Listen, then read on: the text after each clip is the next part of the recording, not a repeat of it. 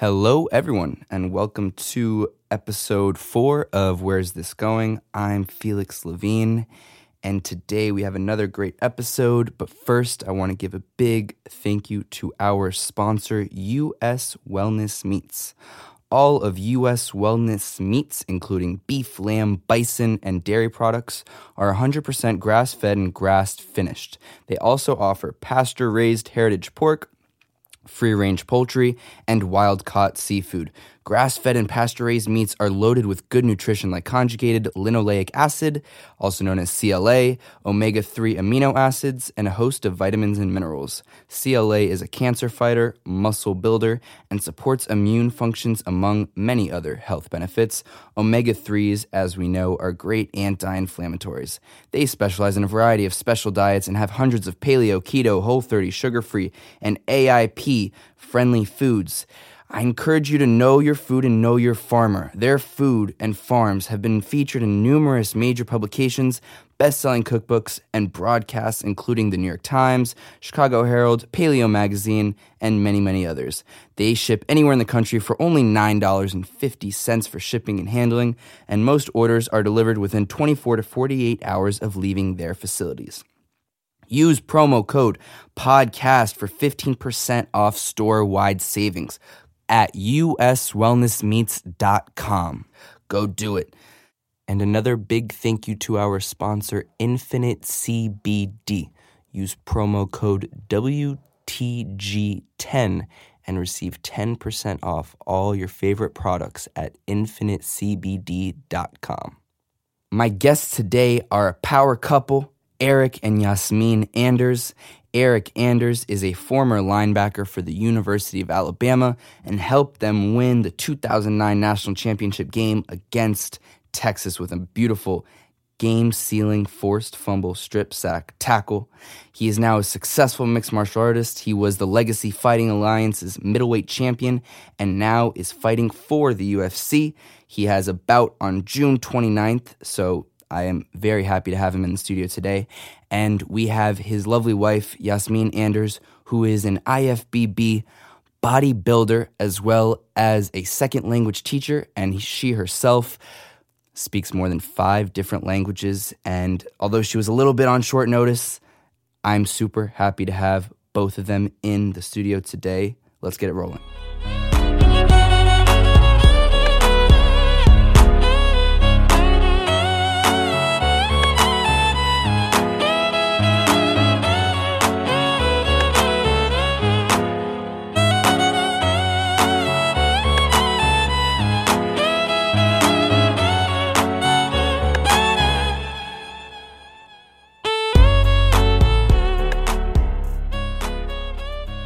We're live. Beautiful. So I'm here today with Eryk and Yasmin Anders. Thank you both for being here. I appreciate you having us, man. We're in the little outskirts of Anaheim, a small studio, but we made it. So first I want to kind of get into it. Unexpected guest, Yasmin, but I'm very happy that you're here. And so I kind of want to start, Eryk, with childhood, kind of go chronologically. I read that you were born on a Air Force base in the Philippines. Yeah, so my mom was in the Air Force. So, my oldest brother was born in Travis Air Force Base in California.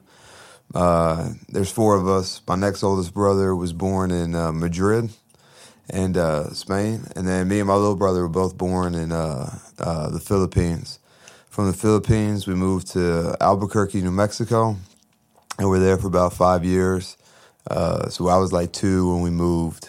Like people always ask me, it's like, oh, so are you Filipino? Can you speak Tagalog? Or they'll say Filipino, not knowing like Tagalog is the native language, what you call the language there.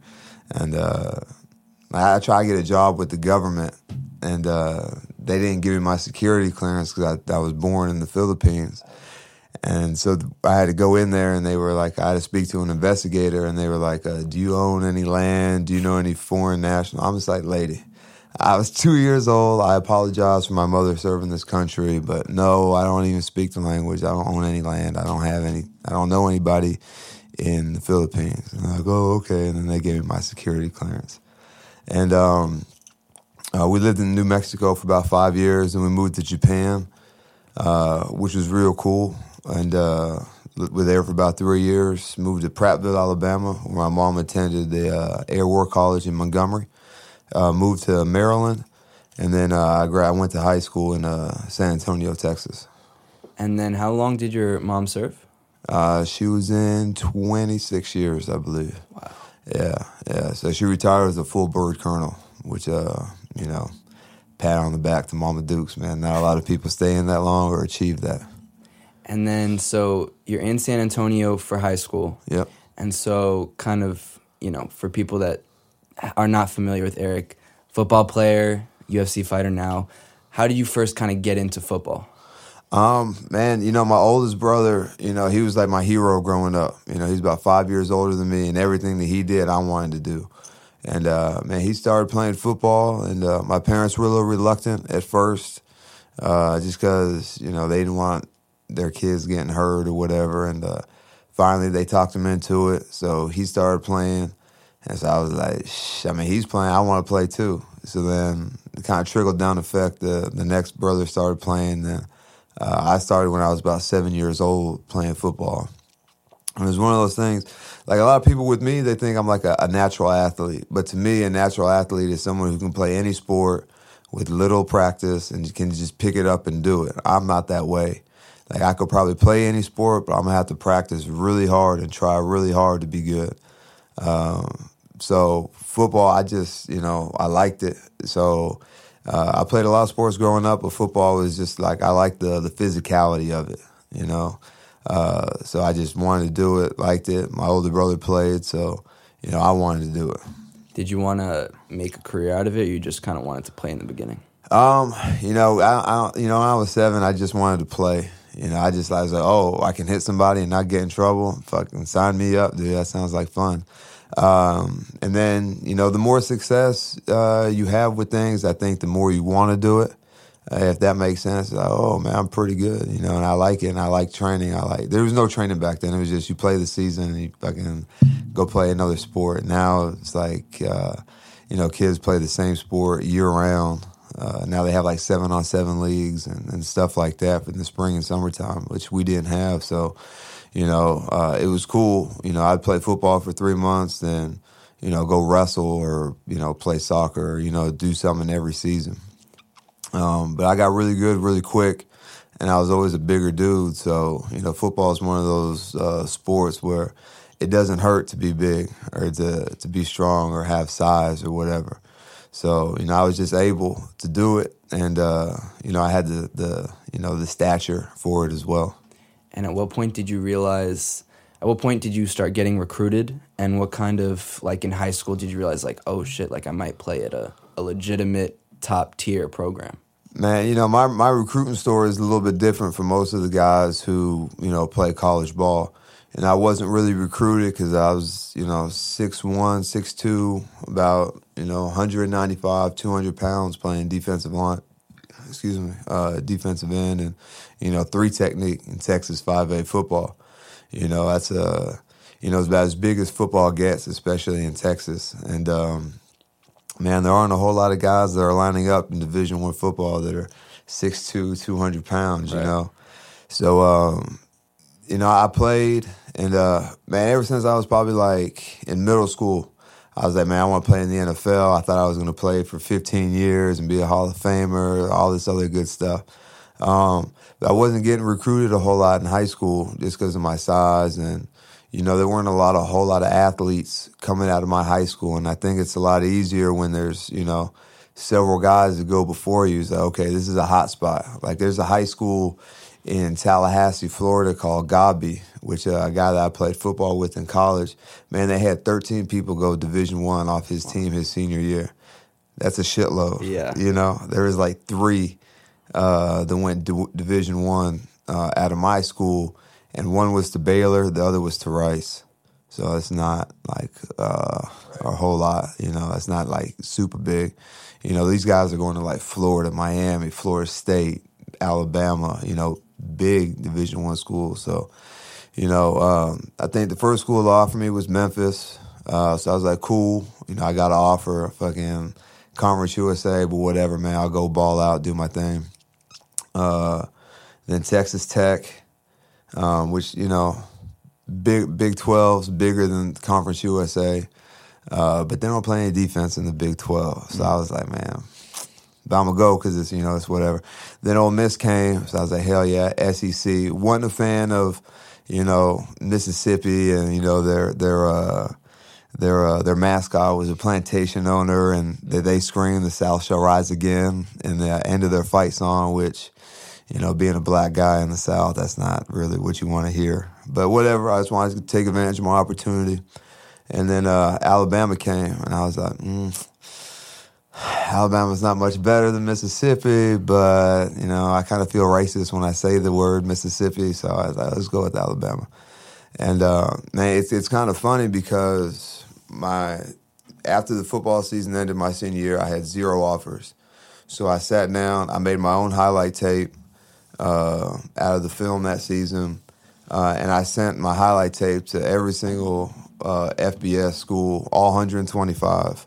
Looked up the address, sent it, made 125 copies as a VHS, and I'm not even sure if they were watching VHS at that point, but that's all I had. So I made 125 copies of this tape, sent them to every single school, didn't hear a word back except from those other schools.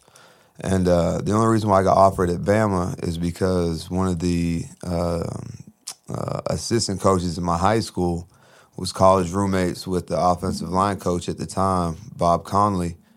And, they have these summer camps for kids, and I didn't even realize that this is how these kids are getting recruited, because they go to these camps, they run a 40, it's kind of like a combine, they play 7-on-7, they do individual drills. And this is where these colleges first lay eyes on these kids. And so he went to the camp and, told the coach, and Mike Shula was the coach at the time, and he was like, this is a really good kid, hard worker. Worst case scenario, he's going to be a great special teams player for you. And I think they just kind of gave him the thumbs up and, appreciate it, boss. But one of their top recruits didn't qualify academically. So, now they have this open scholarship. There's 2 weeks before the two-a-day start. Everybody else is signed, going to wherever they're going, except your boy. Yeah. So they bring me out on the visit, and man, I've been working my ass off all summer. I didn't even know. I think I was more ignorant to how the recruiting process worked. I just felt like I had until the season started to get a scholarship. So man, I kept working out, kept training, and. It's funny because I lied. I was probably like 200 pounds, 205 max. But I'm walking around with Mike Shula, and he's like, man, how much do you weigh? I'm like, man, I'm 215, man. And he was like, okay, we're going to go get on the scale. And if you're a pound under 215, we're not going to offer you. So, man, my heart just stopped and shattered and crumbled. And so I was like, all right. So I went and got on the scale, and the scale was broke.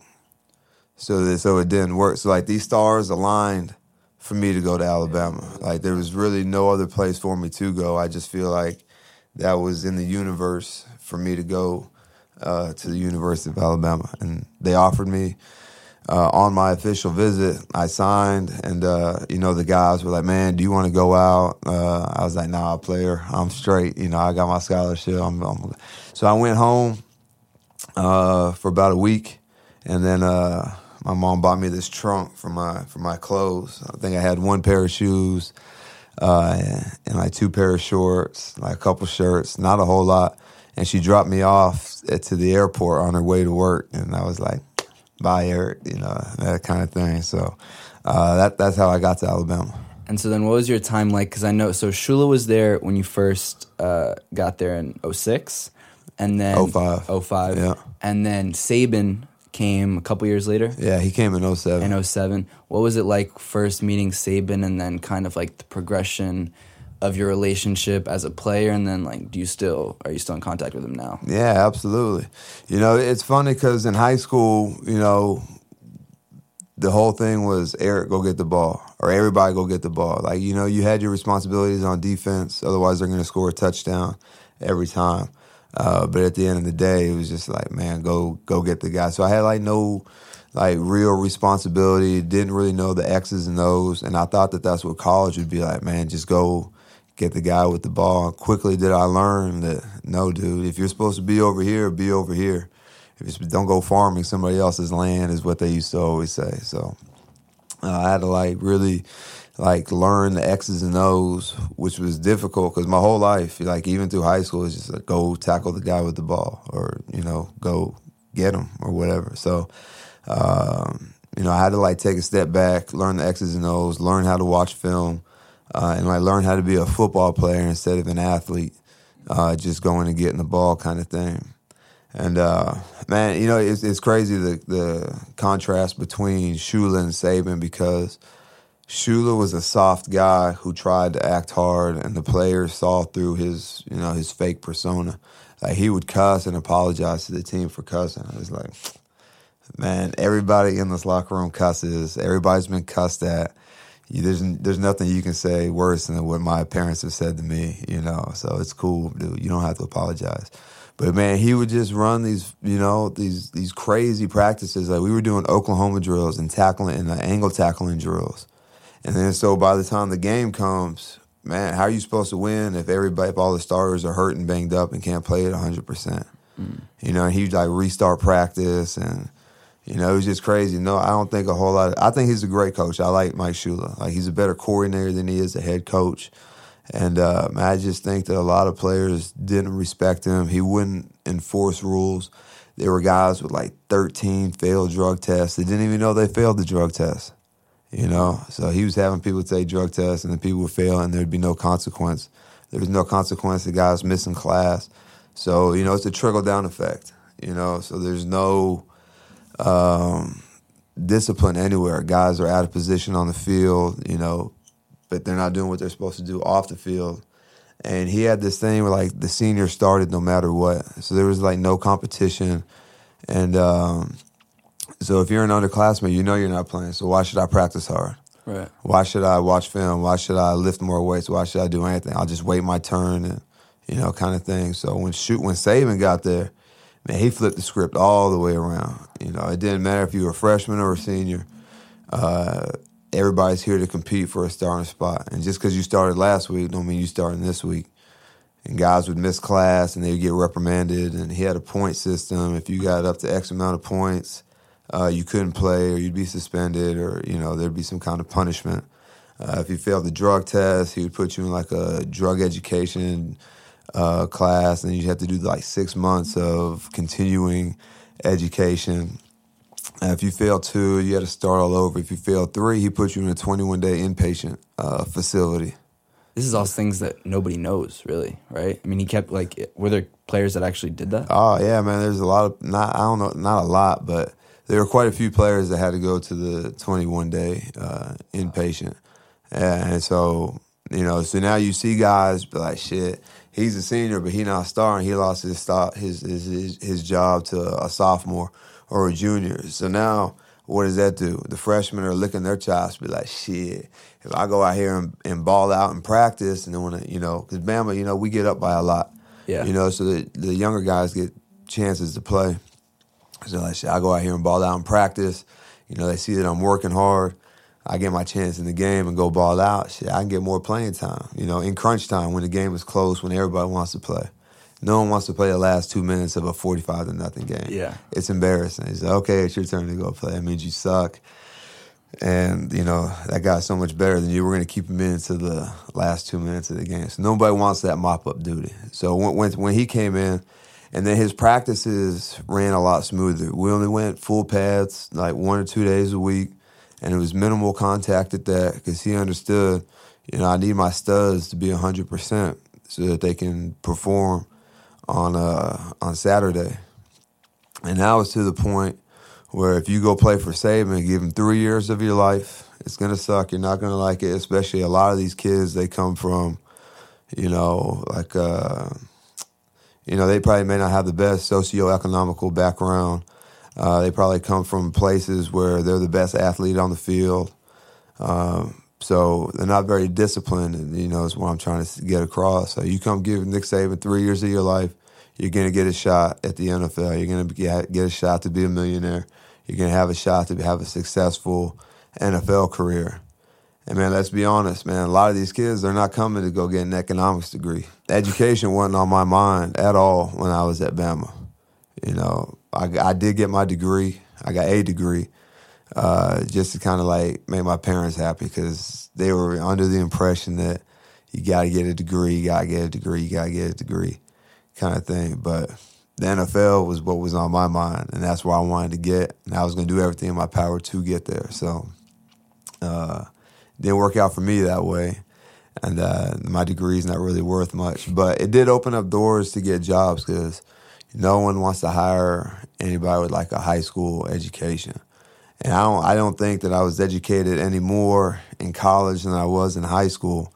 Like I was, you know, maybe like higher math, but you know, I was taking like women's studies classes, you know, American literature before 1865, which, you know, I really didn't give a shit what Sylvia Plath had going on in the bell jar, you know what I mean? So there's a bunch of stupid classes that I was taking. I felt, you know, if it wasn't for football, I would have wasted my time in college. So, you know. Do you have a favorite Nick Saban story? Man, you know, Nick Saban, he cusses a lot, and he don't let you off the hook. You know, there was one time this guy named Tyrone King, he blew a coverage in practice. He was a DB, and Coach Saban, he was telling him, he's like, you got to do this, you got to do that. And I guess he was having a bad day or whatever, and he was like, I got it. And then, man, I'm telling you, for the hour and a half, he walked behind Tyrone King. He's like, you got it. You got it. And he just went off. And, like, he would go coach somebody else. And, it's amazing. The man doesn't miss a beat. He doesn't forget. And he was just on. He would go coach, and it would be quiet for, 10 minutes at practice or whatever. And then he would circle right back around and just get on his ass again. And for a whole practice, he was just on his ass. And this is the cool thing about Nick Saban. I say that, but if he thinks you're going to contribute to the team, he makes you talk to this shrink who we call as the wizard. He's this old man with, this stringy white hair that's all out. He kind of looks like the guy from Doc from Back to the Future. Okay. He's just old dude with white hair everywhere and a white beard. Turns out this dude used to be a POW interrogator in Vietnam. So this dude really know how to get like deep down in there, and he learns how to coach each individual player. So like if you're my quarterback and I yell at you and then you start playing like shit, what good does that do for me to yell at you? Yeah.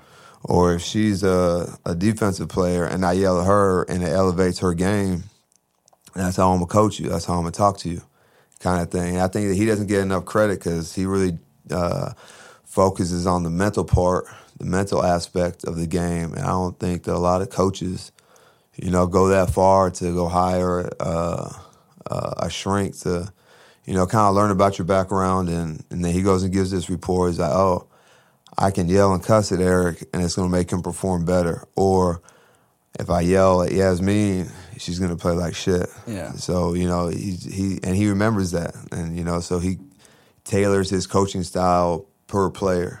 And so obviously he felt like Tyrone King could, handle this cussing and this yelling at. And, man, another one, and this is probably the funniest, I won't even say any names, but Tyrone King's one of my good friends, so we all enjoy this story every time we see each other. But, man, he also has guys on diet, goes and see dietitians, especially like the linemen. Because I don't know if you know offensive and defensive linemen, man, these guys are lazy and they like to eat, So one guy was supposed to, he weighed, I don't know, we'll say 250. And he's supposed to keep his weight between 240 and 255 or whatever. Man, they give everybody pizzas after every practice, at the end of practice on two-a-days, like during the summer. Okay. And but if you're overweight, if you're on this weight plan, you don't get the pizza. You get like a sandwich or a salad or whatever, something more healthy. But for me, I was smaller. I was on a catfish diet. I just eat everything all the time, So, man, this dude put on 10 pounds, this lineman. overnight, he put on 10 pounds. And, man. How does that even work? Man, I don't know. But he did it. He did it. He put on 10 pounds overnight. And in front of everybody. And I'm making Nick Saban sound like an asshole. But, man, he was just yelling. He's like, how do you put on 10 pounds overnight? And he's like, man, I didn't eat anything. I only ate with it. He's like, bullshit. There are no calories in the air. And, man, he would just have these one-liners that would just, man, he's like, you can't help but laugh at it. Like, even the dude getting cussed at, he's just, laughs at it because, like, man, no calories in the air, man. This dude should have, he should do stand-up comedy, man. He's a funny dude. Yeah. Other question I have a little separate is there's a lot of debate with student athletes being paid. And you being like a high-level student athlete when you were, do you have any thoughts on that? I mean, obviously, you're probably like, yeah, I want to get paid. But do you think student athletes in general should be paid? I think so. But maybe not like in terms of like a game check like they get in the NFL. The University of Alabama profits like $18 million per home game. Wow. I think last year they made like $142 million. And the athletes see none of that. And I get it. That goes to, like, the coach's salary. That goes to, like, better facilities and things like that. But what I think should happen is that you should get a trust. Like, once you start eligibility, this trust, they put X amount of dollars. And I think the big issue is, the guys at Alabama, they generate so much more money. And, like, Louisiana Monroe, they don't produce as much money. So how do you balance that out? And I don't think you should. If I'm a top-tier athlete playing a top-tier program, I should get compensated as such.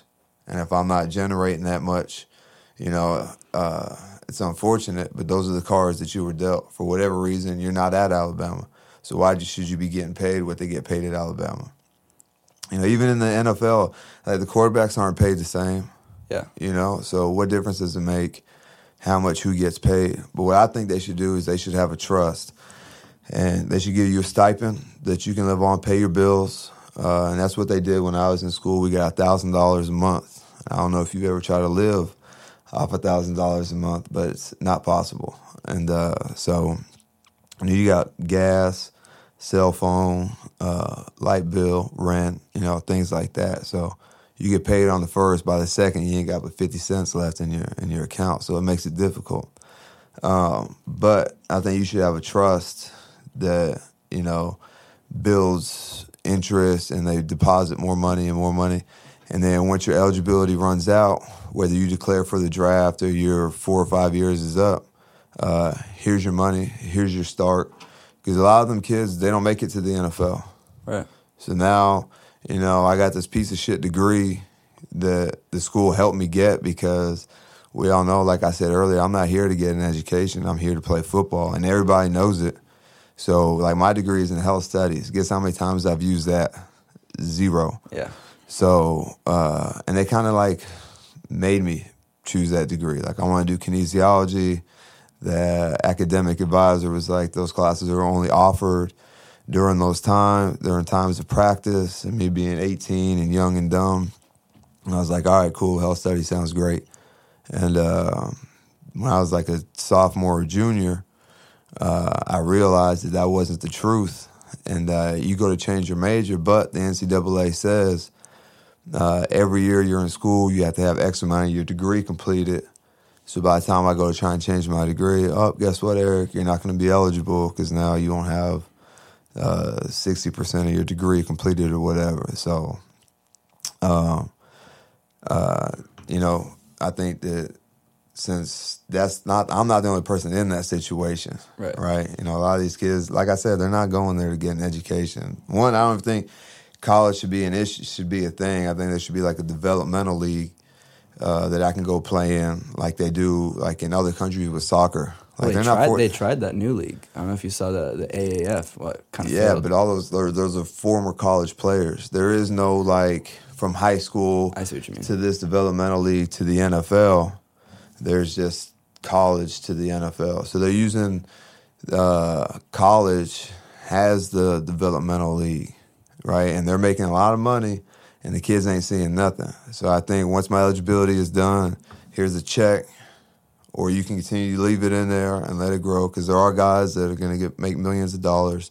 So they've already had this trust that they started since they were 18. Now they get done playing when they're 25, or, the average NFL career is 3 years.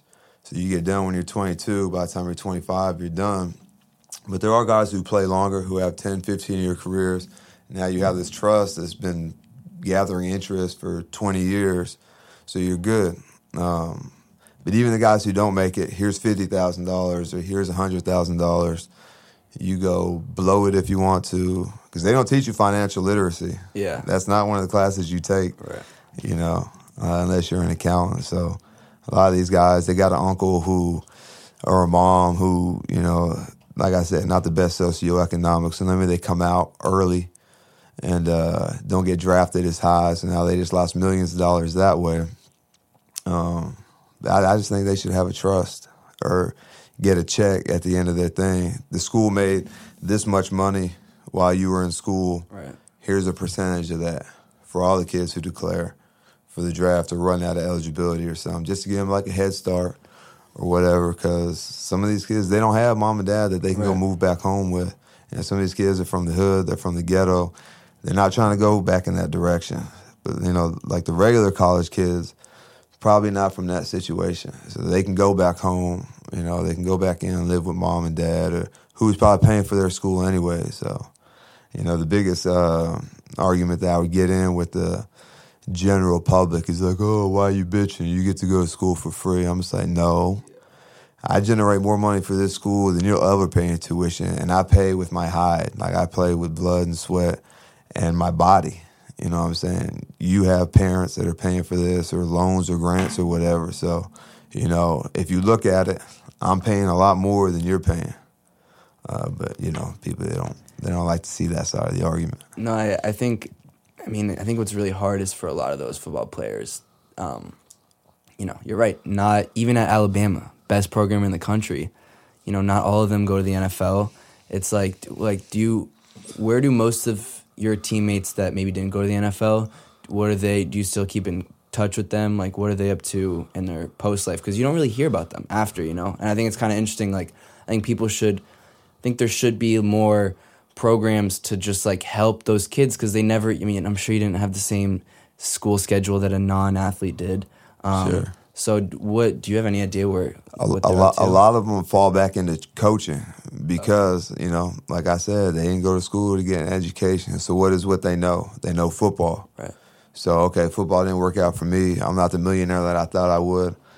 Let me circle back and holler at Nick Saban for a coaching position. Or, all these coaches, they go to Bama, coach there for 2 or 3 years, and they go get a head coaching or coordinator job. So a lot of these guys, once it doesn't work out in the NFL, but then the NCAA comes out with a bullshit rule that you have to be you can only be a graduate assistant within 7 years of graduating. All right, so what does that mean? I make it to the NFL. Luckily, I played for 5 years. No one knows what they want to do after they get done playing football, because they didn't know that they weren't going to play the next season. So, they spend the next 2 years trying to get back in the league, or maybe go to Canada or play arena ball. But now they've graduated over 7 years, so now you can't go back to college because they won't let you be a graduate assistant. Or maybe it's 5 years or whatever. The window's not big enough, is the point I'm trying to get to. So now what do you do? So, it's just, I don't know, man. I think it's kind of, bullshit how the NCAA handles athletes and former athletes. Yeah. I was watching this morning, actually, 2009 national championship game. It's a good game. With your big game, I would say game sealing tackle. Sure. Forced fumble. For people that don't know, 2009, Alabama, Texas, national championship. They know. They know. 24-21, and then you come in. He didn't even see you. And that was, you had the most. I think it was like you had like 7 tackles or something. Yeah. It's like a game high. Like, take me through that game. Take me before the game. Are you nervous? And then, like, once you make that tackle, you're on the biggest stage probably ever that one can really be on in this country, at least. Sure.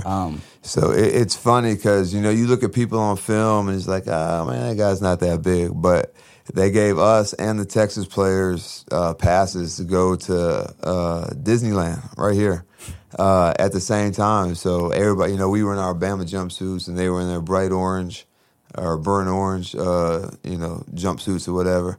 And I just remember walking past the offensive lineman. Man, these guys were like 6'8", 350, 360, and I was like, "Oh my God, that is a huge human being." But then once the game started, man, they were so slow. They weren't functionally strong. And I was like I think I played that game at like 220, 225. So they have like well over 100 pounds on me. And I just remember like locking up with them. I was like, man, this dude isn't strong at all. And so we knew from the jump, like defense, we were going to be straight. They had a really good defense that year too. So our whole game plan was for Colt McCoy and to keep him in the pocket. And I think like in the first quarter, it was they had 1st and goal from the 3 and had to settle for a field goal. So we already knew what time it was. Man, they're not going to score, and if they do score, it's only going to be 3 instead of 7 points. And so, like I said, our whole game plan was for Colt McCoy because he was just running all over everybody. And so we didn't want him to beat us with his feet, with his arm, which we didn't think he was capable of doing. He ends up getting hurt. And I'm glad that you brought this up because I'm from Texas and I have to have this conversation every time I go home. It was to keep Colt McCoy in the pocket. And when he got hurt, we didn't know anything about Garrett Gilbert. And failed to make an adjustment to the 4th quarter of the game. But Garrett Gilbert was happier than a pig in shit to not have any pressure put on him. He was just standing back there in the pocket, boom, Shipley, boom, Shipley. And we just, picking us apart with Shipley. And then it finally dawned on us in the 4th quarter that, man, we should probably rush this dude because he's not even looking to run. This dude has all the high school quarterback records, pass yards, and things like that in Texas high school history, which, man, guys like Matt Stafford and guys like that have come out of Texas, man. So he's like in an elite league of high school quarterback. And so once we started rushing him, he kind of like fell apart. And on that particular play, it was probably the best game I played in college, my whole career. I think I had like 7 tackles, 4 for loss, batted ball, sack, forced fumble. I played a really good game. Were you nervous before the game? Nah, not at all. Man, it was where you could feel the vibe in the locker room and at practice the whole week. Everybody was just on the same page. And, that was probably the best game we played defensively, collectively, as a team. And, man, you could just feel it in the air and the atmosphere in the locker room during practice, after the game. Everybody was just like a one single-celled organism on defense. We really don't meet with offense like that too much. We run plays against our offense and stuff, but the defense usually shuts shit down because it's like they're running the same plays against us, so we kind of know what's coming anyway. So, but man, it was just the vibe and the chemistry before the game and then during the game, and then that 1st and goal and they couldn't score, that was huge. And Colt McCoy gets hurt, which, everybody knew that he really didn't get hurt. He was making a business decision. And, he was like, man, I'm not taking this shit for the next, 45 minutes of my life. So as far as the defense goes, we knew what time it was. We knew. And then, like I said, the guys weren't like fast or athletic. They were just big and they were offensive linemen. They were just in the way kind of thing.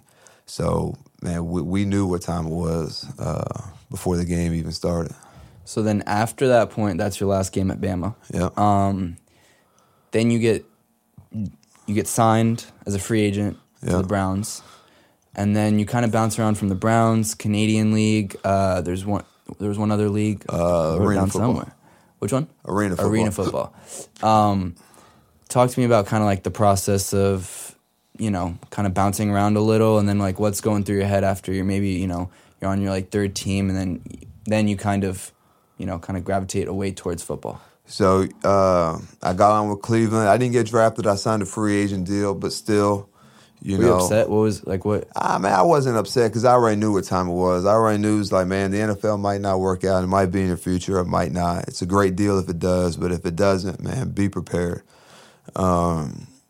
I was like, I tell myself, at least you got your degree, which looking back, I think I kind of pre-framed myself for the letdown instead of being like, man, fuck that. You're going to play forever until you say it's over with. And, I just think that I could have went about the mental part a lot better than I did. Like, I just kind of, man, if it's okay if you don't make it kind of thing. And looking back, I was 22, I'm 32 now. I'm just like, man, you should have had a different mindset. Do you have any regrets? I don't have any regrets, but if I could go back in time, I would have talked to myself a little bit differently at that period of my time, period in my life. But as far as like the effort I put forth, and I think I was a little like over football at that point, because I started to see like the business side of it, and rather than, man, why do I have to run this 40 or do this bench press? Just watch the game film. That's all you need to see. So I just my mindset wasn't where I would have wanted it to be, like looking back on it now. And but man, I was like, young and dumb, and I was like, hell yeah, I'm here now, so I'm finna try to make the most of it. So I get cut in Cleveland, and like 2 days later I get signed by or maybe it was like a week later. Anyways, a short time later I get signed by the Canadian League. I was like, shit, it's Canadian football, so it's not like NFL, so I'm for sure finna ball out. I get cut from there, so I'm like, oh. And I play arena football, and then it was just like lawless, I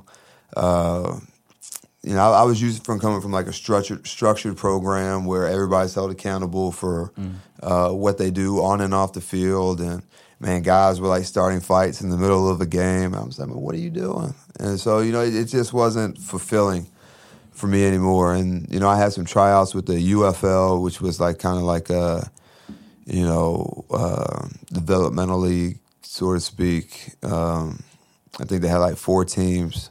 And, it was a bunch of former players. So I went to the tryout, and I thought I killed it. I was, doing defensive lineman drill, pass rushing against dudes that had played from like the Saints and the Colts and stuff. And I thought I did, really well, And then, I didn't get picked up from there. So I finished the season of arena ball, and I, sat down with myself, and I was just like, if it's not the NFL, then, fuck it. I don't want to play anymore. And I already had a son back in Alabama, so I was like, man, I guess it's over with. I'll go, not that like being a father was on like a second, it wasn't like a priority for me, but I was like, man, I'm only going to be young and able to do this, and I want to make as much money as I can playing football, right. While I can. And but it turns out, man, I didn't make any money playing football, and so I went back to Alabama, and then I was doing the 9-to-5 thing. And a lot of people, like the biggest misconception about me is people think that I went straight from football to MMA, and that could not be further from the truth. No, I watched the, I think you have it's like a little Vimeo documentary. Yeah. One on your Twitter, it's like the pinned one. It's really well done. And I think you mentioned that in there. You talk about how it's not like you picked up MMA and just started punching. It was like there's a gap of time, right? Yeah, that where you're working. Years. What were you working as? Man, I did everything, man. I was a janitor. I had my college degree, which, like I said, wasn't worth shit. I was a janitor. I cleaned factories, cleaned apartments. When people move out, and then somebody has to go in there and clean up all the shit that the people left, so that they can get it ready for the next person. I was a janitor. There was a part where I didn't even have a place to live. Like, I would stay on somebody's couch when I had my son. If I didn't have my son, like, I would sleep in my car or get a hotel room or whatever. I was cleaning piss out of like I was a janitor. And then I worked for Coca-Cola. I did end up getting a job with the government, working up there in Huntsville, which was cool.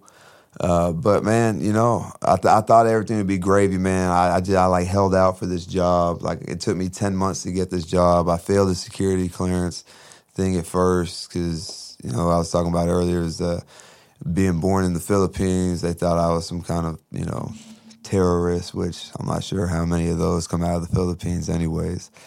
So I didn't get the job at first, and then I had to talk to this private investigator and had this whole dialogue and, end up getting this job, and I was like, hell yeah, I'm working for the government. My life is straight. I'm satisfied. Life is peachy. But man, I just sat at a desk and, I would go to work, come home, go to work, come home, go to work, come home.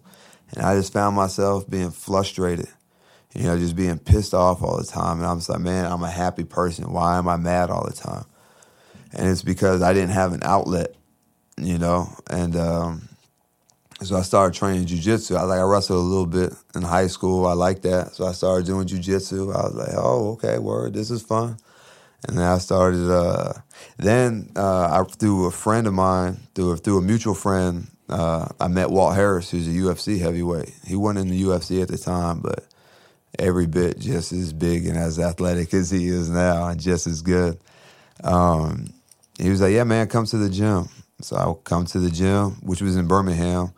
And so I would drive from like Huntsville to Tuscaloosa every weekend to get my son, which is a 2.5-hour drive. I would come back to Birmingham, which is like halfway, stay at a friend's house with my son, and I would train. And I walked into the gym, and the coach was like, can you fight?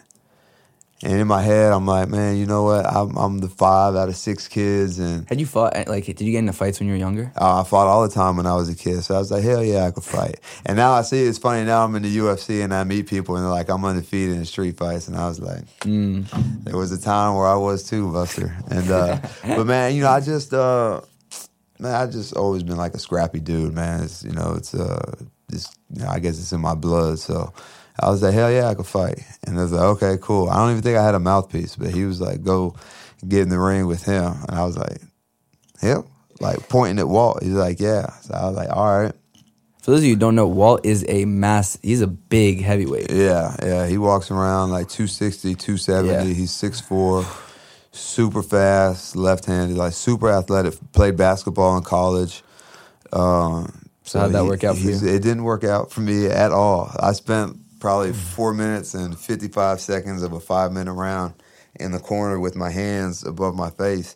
And it's not like he's a malicious dude. Like, he wasn't, like, trying to kill me, but he's a big dude. And he's very fast, so with speed comes power. It's not like he was trying to knock me out or anything, but, he was touching me a lot and hard. So but then I fell in love with MMA right then and there. I was like, man, this is what I want to do.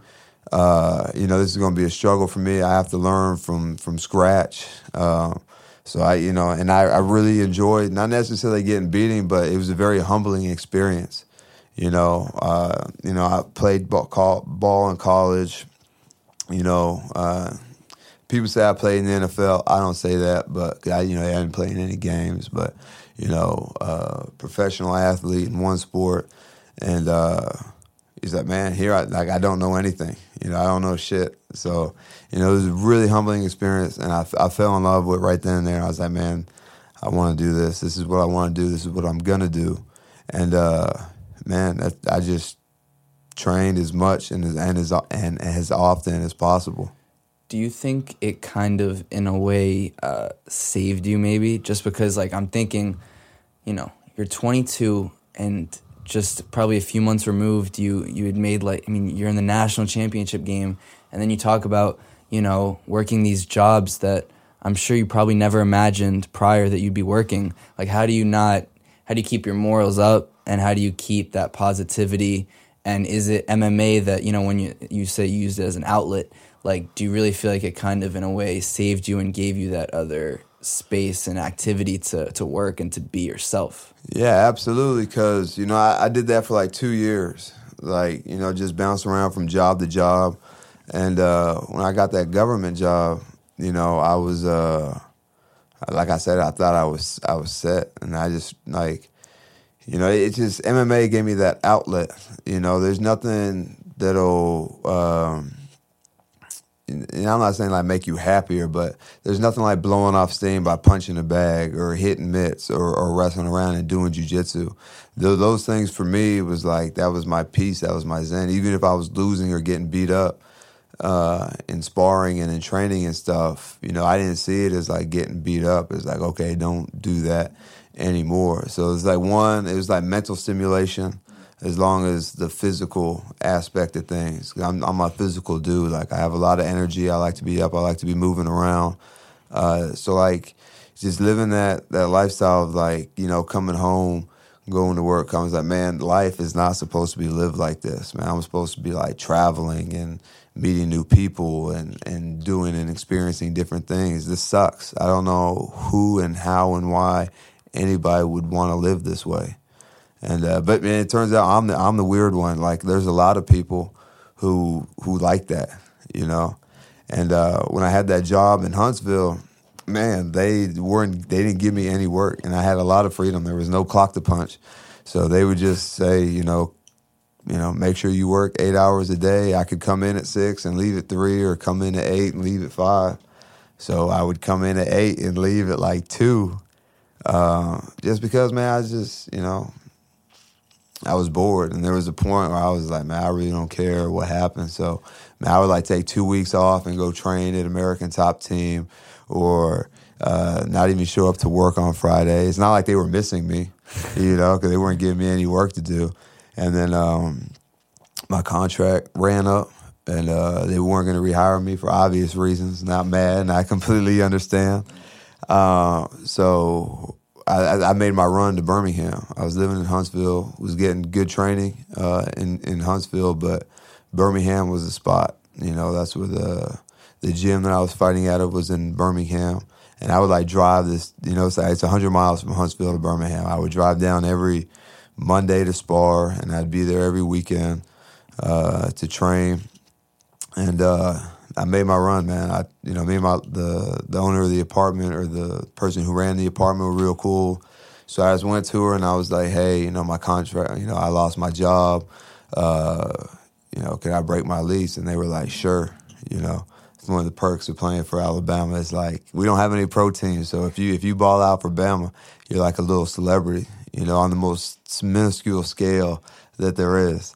So I was, cool. So I rented a U-Haul, packed up my stuff, and, didn't even have a game plan. Just put my stuff in a storage unit in Birmingham, was kind of couch surfing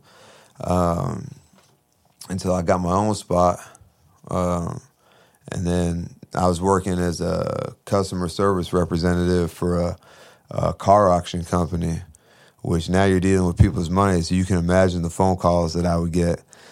People cussing me out and telling me what they're not going to do. And that, at this point, like, I'm training every day. I wake up at like 4 or 5 in the morning, train till 7, take a shower, go to work, sleep on my hour break, my lunch break or whatever, finish the rest of the day, and then go straight to the gym and then train till 9, 10 o'clock at night. So, now I have an outlet. So, yeah, like, the middle of my day sucks, but, I'm training and I'm fighting. As an amateur. I think I had the first gym I trained at is really a shitty gym. Poor coaching. He let me fight like 2 weeks or 2 months after I started training. It was my first MMA fight. He didn't even show up. I had somebody else wrap my hands. I asked another fighter who was fighting after me to corner me, and I was like, bro, you don't even have to say anything. I just need someone to hold the stool and give me water in between rounds. I had a boxing match and an MMA fight in the same night. I lost the boxing match to a split decision, and the MMA fight, I knocked the dude out in 50 seconds. So I was like, man, maybe MMA is the way for me to go. And man, I was fighting every other weekend, which I don't recommend it, for anybody, because you're not getting any better. Yeah. Like, you are getting like experience in the cage, but after a certain point, it's almost irrelevant. After you have that enough cage time, it's time to go pro. So you need to take time in between fights and develop as a fighter, everything in your game. But, man, I was just, like, knocking everybody out. And doing really well. And I was making, because I played for Bama, people wanted to sponsor me and stuff, so I was making a little bit of money. And I think like 2 years, I had like 24 fights as an amateur, but like my last last 5 fights, I moved across town to train at the gym that I still train at to this day, just because, the coaching was better. The other coach is, like, he lied about everything. Like, every word that came out of his mouth was a lie. He was never on time for anything. So I went to the other spot, Spartan Fitness, where I train at now, and everything ran like clockwork. Training is from here to here. We're going to do this on this day. People are on time or relatively close to it. And so, my career just progressed and blossomed, or started to. It really didn't, blossom really until I met this one over here, who kind of pulled me out of a black hole. How so we talked a little bit before it started. How did you meet? I'm gonna start with Yasmin, because apparently it's a little different story. We're gonna go with you second. Okay, cool. So yeah, one night I went out. I was in Birmingham studying the master program at UAB. And one night I went out with some boys that they did jiu-jitsu. They are all Brazilians. And I saw Eryk coming. We were at a bar, and I saw Eryk coming, walking around like 3 a.m. I was ready to go home. And I was like, oh, look at him. He looks Brazilian. And the guys were like, no, he's not Brazilian, but we know him. I'm like, was it love at first sight? Yeah, kind of. I looked Just at him. had that swag, baby, He had the black power hair, and I'm like, oh my God. And then I asked my friends, like, how do you guys know him? Oh, he trains some jiu-jitsu with us sometimes. So they asked me, do you want us to introduce you? I'm like, yeah, sure, why not? But then I saw Eryk had a girl with him. I'm like, oh, you know what? I'm not doing this because, he has a girl here with him. They're like, no, it's not his girlfriend. I'm like, no, forget it. Just, let's forget it, and I go home.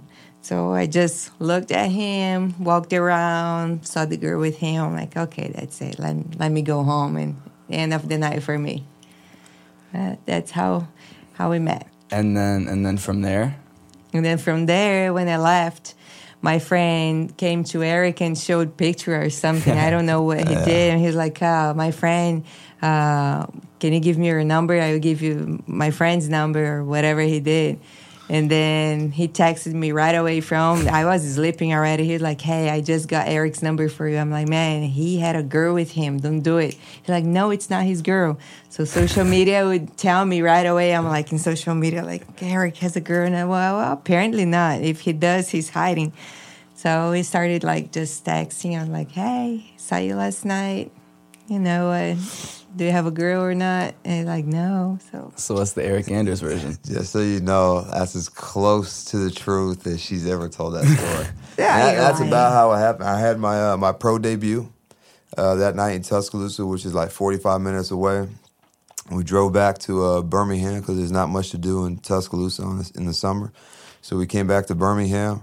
And, man, I had just won, so you already know, I was, not on this planet. I had been drinking and, having a good time. And, man, I would notice her, 10 out of 10 times in any crowd. Like, she's a really good-looking woman. So that's just how, messed up I was. And, she came and sat next to me, and I didn't even know. So... And I went with my girlfriend, so it's not like I was trying not to look like she wasn't my girl. It was just her friend came up to me and was like, man, my friend is really into you. I was like, word.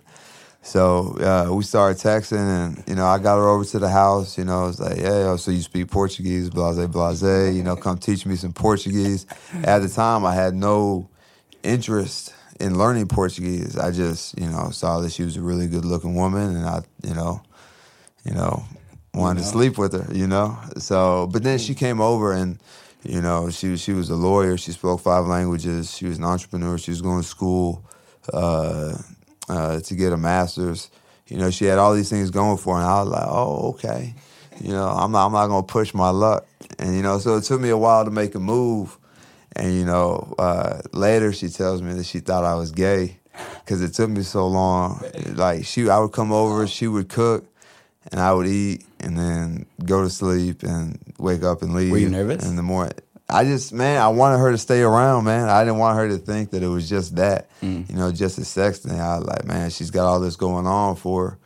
So like I said, she has so much to offer me as a person. And so I was like, this is one I need to like keep around for as long as I can anyways. And if I just try to, sleep with her too soon, she's going to be like, oh, he's just, one of those guys. A lot of women like hold it against you if you're a football player.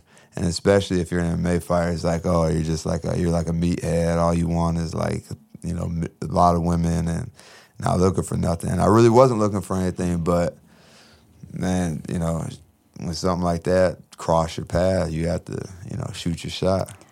And so what's it like, we'll get into some of your own bodybuilding and what you do on the side, but what's it like, I guess, in a role as a wife of a UFC fighter, or even like the wife of a boxer, seeing your husband in a ring or an octagon, sometimes getting the shit beat out of them, bloody, broken leg. I'm a very calm person. I'm not anxious or anything, so I trust him so much that I always bet money on him. In all fights, I bet money. Really? Yeah, so I trust him 100%. I know what he's doing, and I trust, I know he's going to win. I always bet he's going to win, so I don't have any fear of losing money. These last few fights. It's okay, though. I keep betting on him.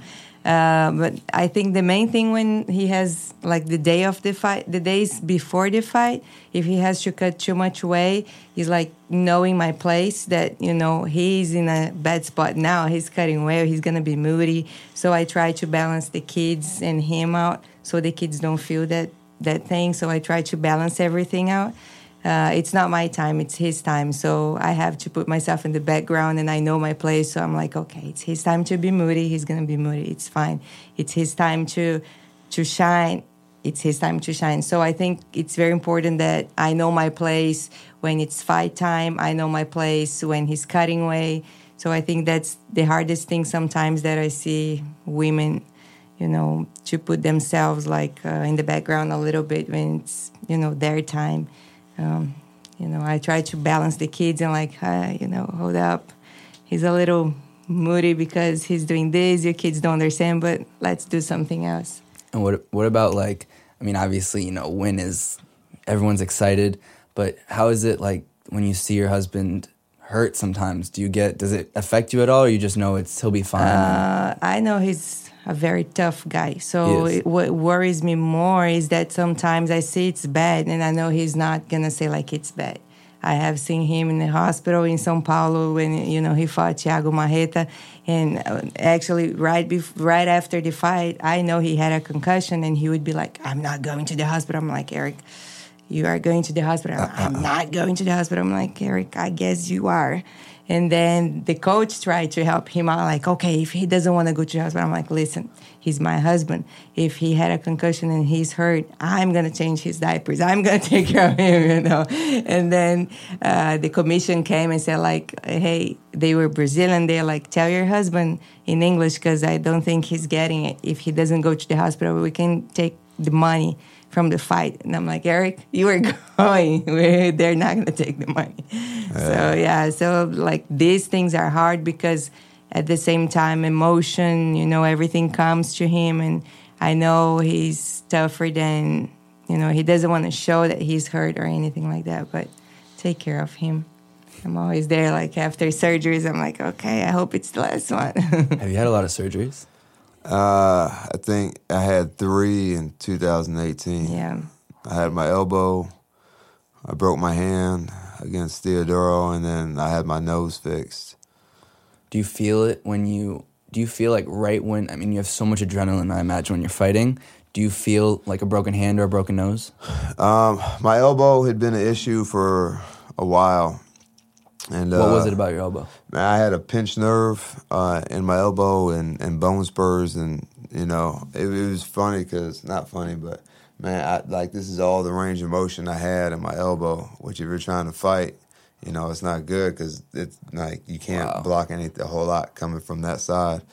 And man, my fingers kept going numb. And at first, I just kind of let it ride because I would just wake up in the night and, kind of do this. And then over time, it would get worse and worse, and the pain never went away. And after I fought Machida, I was like, all right, I'm probably going to have to sit down for a little bit anyways. So let me go and fix my elbow. Then I fought Tim Williams, and man, I'm pretty sure that he broke my nose. And so now I can't breathe out of my nose. I go fight Thiago Santos. I didn't get any injuries, but it didn't help anything. And then I broke my hand against Theodoro, which I knew it was broke.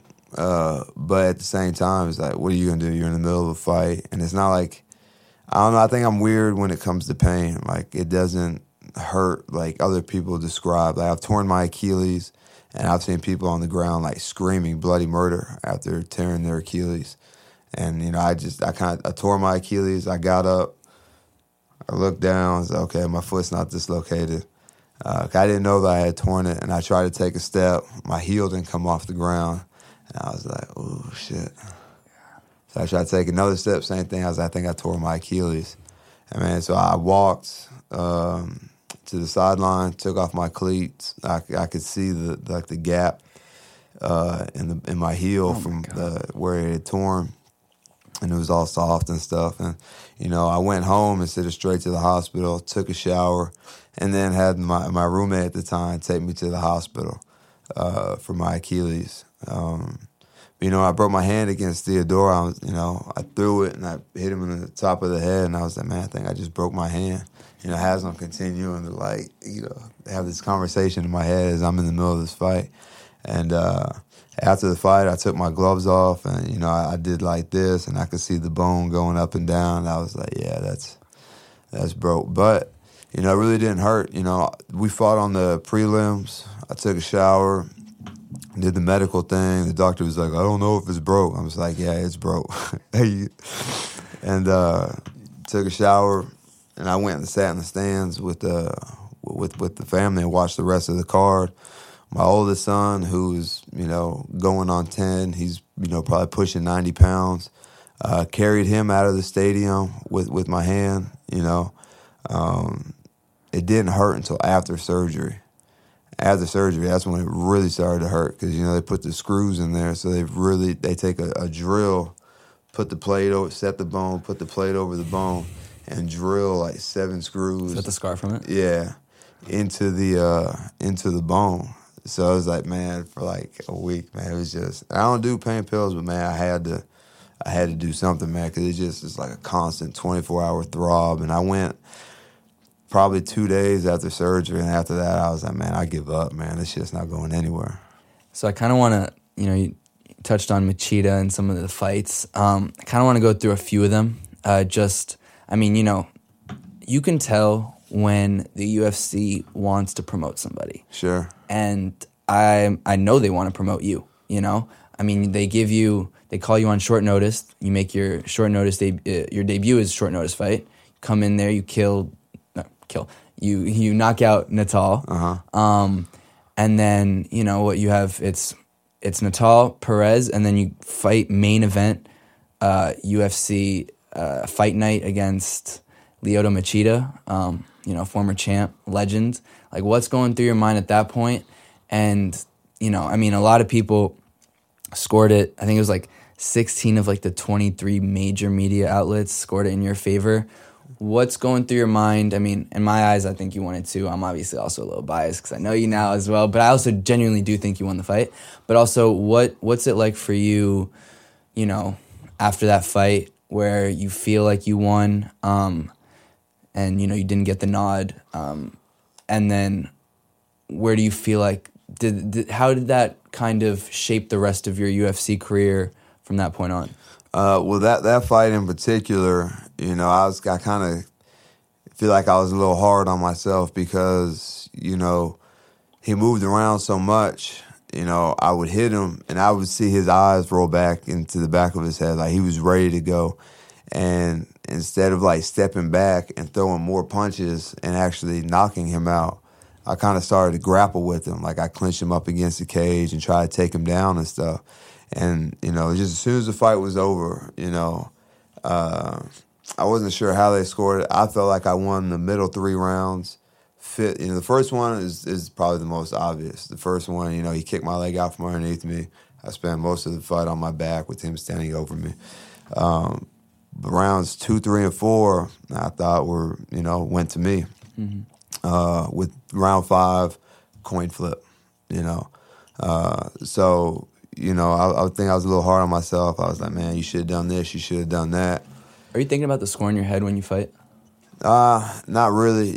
After the fight's over, it just kind of, because I was just thinking I was going to knock him out at any moment. I was like, the next punch I throw, it's it for him. He can't take too much more. He was leaking all over the place. He was bleeding. I think I had knocked him down or dropped him 3 times. I was taking him down. I had a couple takedowns. So I thought I was winning the fight and didn't realize that they were counting his little, he's kicking me with his big toe. So in my head, I'm like, man, that ain't shit. There's no way they count that as a significant strike. Every time I hit him, he falls or, he falls up against the cage or whatever. So I was like, man, I'm for sure winning this fight. But after that fight, I was like, man, I can't believe that, I let that get away from me. And I wasn't even breathing hard after the 5th round. So I just felt like, if you're going to lose a decision, you should be like completely exhausted, can't move, just gave it everything you had. Instead of, I think I was just kind of, that's about the time I was falling in love with my power in my left hand. So every punch was just like trying to knock his block off.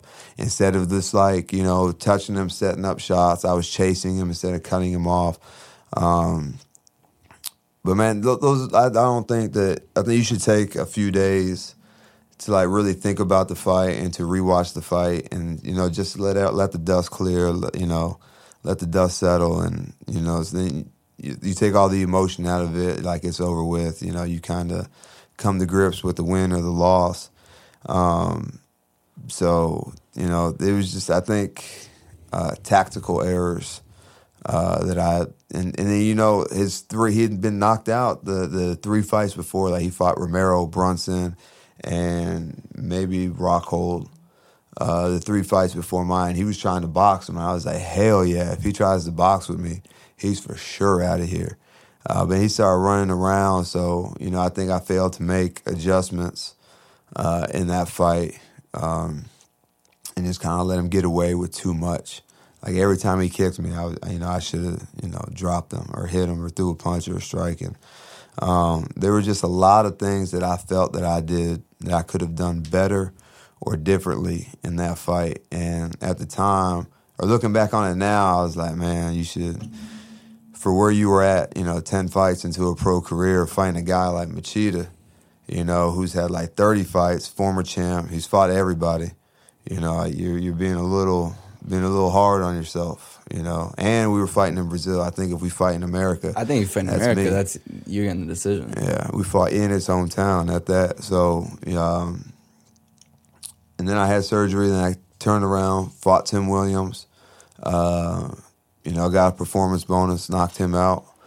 Then they called me for Thiago, and I was like, man, cool, but what's the money look like? 'Cause I'm not finna fight that dude on my current contract. You forget about that. So man, they gave me a new contract, new 4-fight deal. So I was like, cool, we'll make it happen. Got another performance bonus.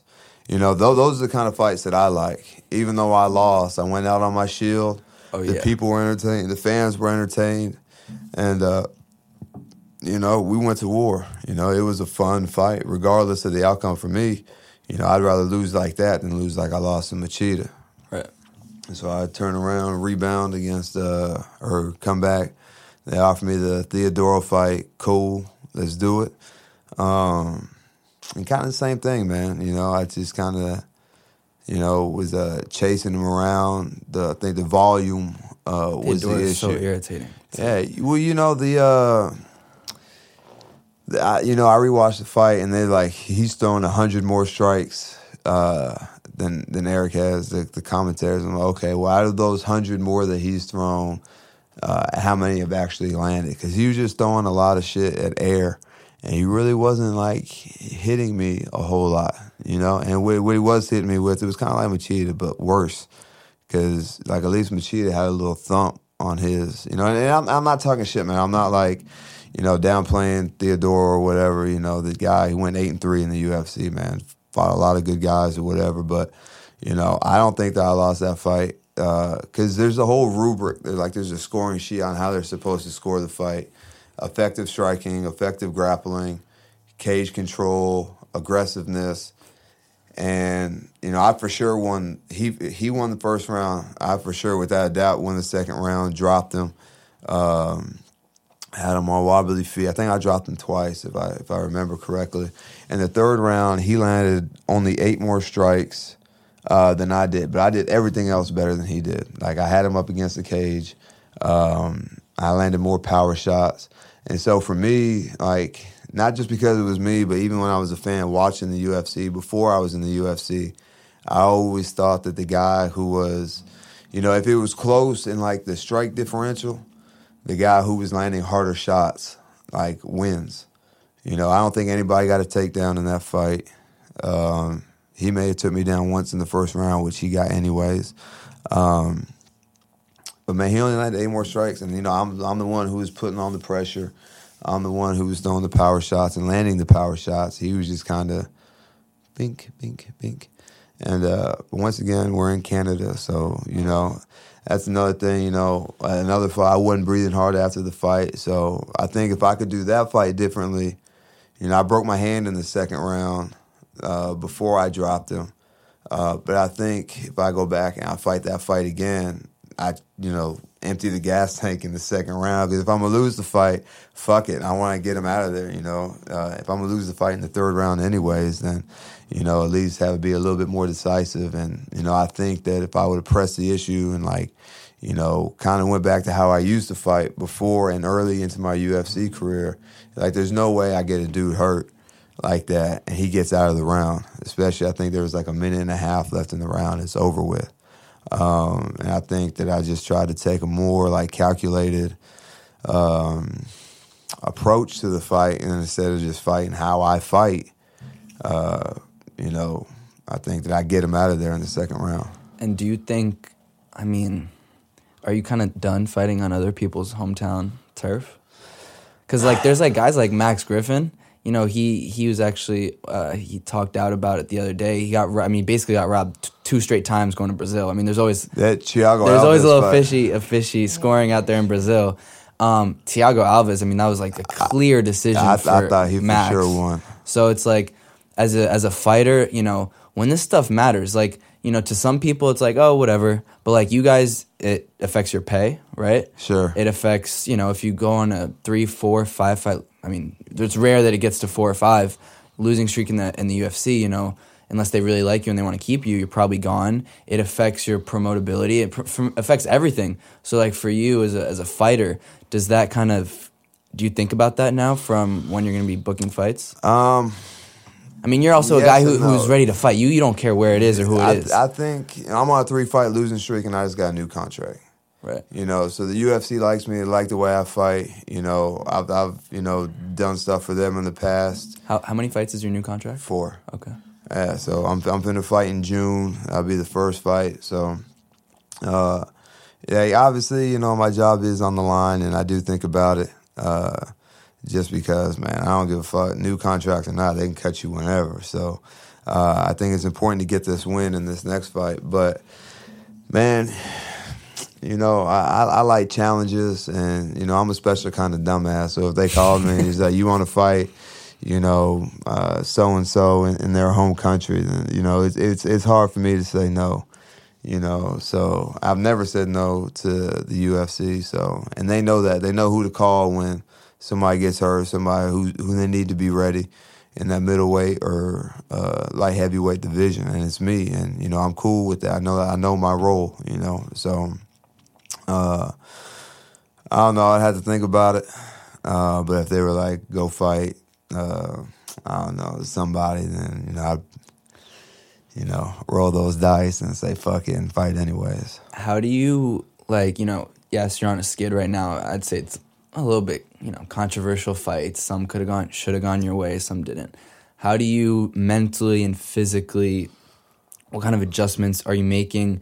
And how does, the last couple of fights kind of go about in your head when you're preparing for this fight? And do you feel, have you ever felt pressure, or do you feel more pressure now? Man, I don't really feel pressure, and I think that the fans in the UFC appreciate the way that I fight. Like, even my last fight, I got demolished, and I got dropped 4 times in one round. But guess what? I got up 4 times and kept pushing forward, kept moving forward, and kept fighting. Whereas a lot of guys are like, man, fuck it, I'm done, and like will quit on the stool or something like that, or will say something to the doctor to like kind of make the doctor stop the fight or whatever. But the doctor, he's like, "Are you good?" I'm like, "Yeah, man, I'm straight, man. It's cool, So I think that they appreciate like, my heart and my fight, and I'm not really in any boring fights outside of like Machida, who's that's his fault, man. He was the one running the whole time. Right. I came to fight. Theodoro, they were running the whole time. I came to fight. Thiago, that's the way the cookie crumbles sometimes, Yeah. But we were in the middle of that bitch throwing, and the people like that. And one thing I think they appreciate the way I lose as well. And I really don't like saying that, but it is what it is. You win some, you lose some, and it's on to the next. So I enjoy a laugh. So even if the laugh is at myself, the rest of the world is laughing at you anyway. So you might as well get a laugh in yourself. So it's a combination of all these things that kind of make me a fan favorite and easy to deal with for the matchmakers. And people want to see me win. People want to see me succeed. And above all that, they want to see me fight because they know it's going to be an entertaining fight, and they know, somebody's leaving out of there busted up.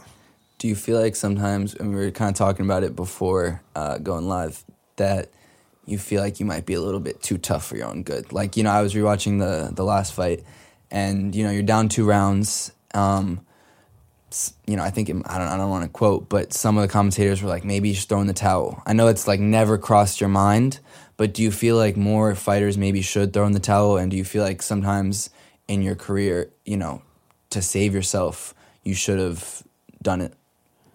Man, I think if I quit in the middle of a fight, then that's probably the end of my career. I think that, it's that's not in me to quit. If I get knocked out, that's not quitting. If I get submitted, that's not quitting. But if I'm able to fight and I, because I got dropped 4 times or whatever the issue, outside of like an injury or something crazy like that, if I quit in the middle of a fight, then that tells me, that lets me know that, my heart's not in it and you shouldn't be doing it anyways, because that's when you're really going to get fucked up.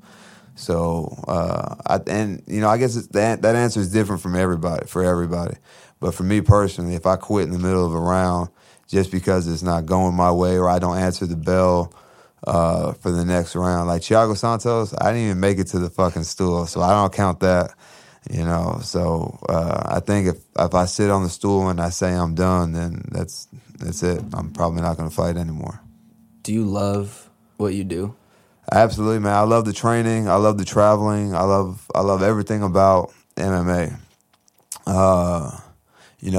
Even the weight cutting isn't too bad. It's just like the last 2 or 3 pounds that suck. But everybody goes through that when I fight at 85. So, I love the training. I love the struggle. I love the, getting up. I almost feel normal when I'm fighting because I really don't feel like I express or feel too many emotions. But, after winning, it's like I'm human. Like, it's just this rush of emotions and endorphins and stuff. And I think that fighting is the most primal thing that a human can do. I think that humans are made to fight, and should fight. And it's Do you weird. think they are? You think, because I don't know, it's also super interesting. You could go in there and you want to punch or submit somebody unconscious, but you're like the nicest guy. Like that's what a lot of people talk about is, some of these MMA guys, some I think genuinely want to hurt people, but I think it's like the slim minority. Sure. I mean, you guys might be some of the nicest athletes there are. Why do you think that is? I think that MMA is a very humbling experience. in football, there's, 2, 3, 4 alphas in the locker room, guys that, have never even really been tested. They're just bigger, stronger, or whatever. And so nobody wants to, test those waters. But in MMA, there's no hiding. There is no fake persona. There is no tough guy act. Everybody's been beat up. Everybody's been submitted. So you know that there's somebody out there that's going to fuck you up or can fuck you up and has fucked you up. So there's nowhere to hide. So everybody's in the back of their mind, it's I've been done in before. Whether it be knocked out in a fight or, submitted on a regular basis by a training partner or just pieced up in practice or whatever, everybody kind of knows that there's a bigger, badder fish. And it's funny because, there's always somebody. And that person who beat you up might get beat up by somebody you just beat up, So it's weird like that. Football and other sports, there's not a whole lot of challenging or posturing or anything like that. So, MMA is a very humbling experience. So your next opponent, Vinicius Moreira. Without, obviously you don't want to look past it, but what do you kind of see yourself after this fight? Go get that win. What do you hope, to do in the next couple? I don't want to get too ahead, of course, but what do you see yourself in the next year? What are your goals? Do you have any goals? Yeah, absolutely. At the beginning of the year, I write down all my goals that I want to achieve for the year and put them on the refrigerator. Write them down on paper, put them up on the refrigerator. And, I like to fight often, about 4 times a year. And it's funny you say, what do I have planned? I do a lot of, visualization.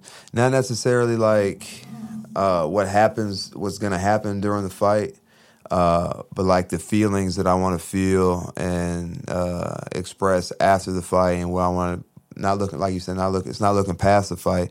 Is once you win, what's next kind of thing. So, I just visualize myself. I don't know who the MC is going to be. I don't know if it's going to be Joe or I'd imagine it's going to be Joe Martinez. But I just imagine him saying my name and I think about going out there and getting this quick finish in this fight, and if I could possibly turn around and fight in that San Antonio card, that's where I'm from.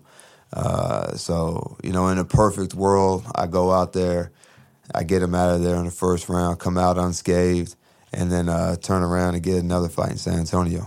Have you pictured yourself as a UFC champion one day? Absolutely. I think that, I'm on this little skid right now, and I'm bouncing back and forth between 2 weight classes, but I think I'll settle into the middleweight division and, go on a streak and see myself in title contention by the middle of next year. And how many years do you see yourself still fighting? I mean, you're 32, so you're still young. You're still probably around, I'd say probably close, prime. But you have a lot of years of football on you as well. How does your body feel, and how many more years do you see yourself fighting? Man, honestly, this is the best I've ever felt in my life. When I played football, I was close to 250 pounds. That big? Yeah, wow. Yeah, especially after, because, I was lifting and eating and, living the good life. And, man, it was just a lot of weight on my joints, and my knees always hurt, my back always hurt. I was stiff. I couldn't touch my toes. I've gotten into yoga and stretching and range of motion and flexibility and stuff, and that to me has made the biggest difference in the way my body feels. And also, there's cryotherapy and, all these other ways to help you recover and stuff that I'm really utilizing. So, and this is more of a natural weight for me to be walking around at. I'm not killing myself in the weight room. Staying healthy, eating right, my diet is on point. And so this is the best I've ever felt, and I think that that's really going to prolong my career. But, I tell my wife and kids I want to be done by the time I'm 35. But the older I get, the better I feel. So I don't know, especially if, I'm in, the top 5, top 10, I'm not going to retire. No way. So, man, we'll see. You see guys like Romero, that dude's 42, and he's still trucking. So, Machida, he's up there. He's still doing it. So I think once I can't compete at the top anymore, like in the UFC, then me and my wife, we have enough like residual income, and she makes good money that I could retire now and we'd still be straight, and I could just do the stay-at-home dad thing. But I think I would miss the competition. I think it's too young. It's too early for me to do that. I think about at the minimum 35. Okay. And there's a talking about weight cuts and stuff. Just for some people don't know kind of the details. Honestly, I don't even know all the details of a weight cut. And you guys both. So Yasmin, you compete in the IFBB. So that's bodybuilding. They're different styles. Can you kind of explain that? Because I'm not even familiar with it. For my type of competition, I have to cut weight too, but it's a different type. He cuts weight and he has to focus more on performance. So he has to cut weight, eat well, but it doesn't matter how he's going to look. He can look like, he doesn't need to look good. He just needs to be well fed and perform well. And for me, it's different. It doesn't matter, what I eat. It matters how I'm going to look. If my skin is looking tight, if my muscles are looking full. So that's the difference. But the last week, I still have to dehydrate a little bit. So he does a little more intense, and I still do it. But one of the reasons that I started competing was seeing him cutting weight and going on a diet with him and everything. I'm like, and he would be super moody and doing this all the time. And I'm like, you know what? I'll give it a try, because then I'm gonna be on his shoes, and I know I can judge him. I can't judge him if I don't know what he's going through that. So I started doing it, and I started seeing like, it's bad, but I think you can do better. And then Eryk actually started improving and doing it better. And now he's a pro cutting weight. He can do it, and it goes just perfectly and smooth. Will you guys each kind of detail how different your weight cuts are? Or what kind of things do you do that might be similar or different to what Eryk does?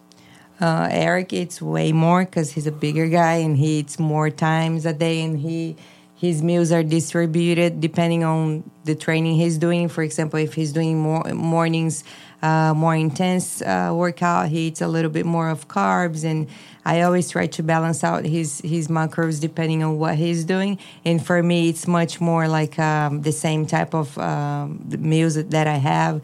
As closer as I get to the competition, I cut all the carbs because my performance is not going to be so... it doesn't matter so much, because the last weeks I actually just cut way down, so I don't need to perform too well at the gym.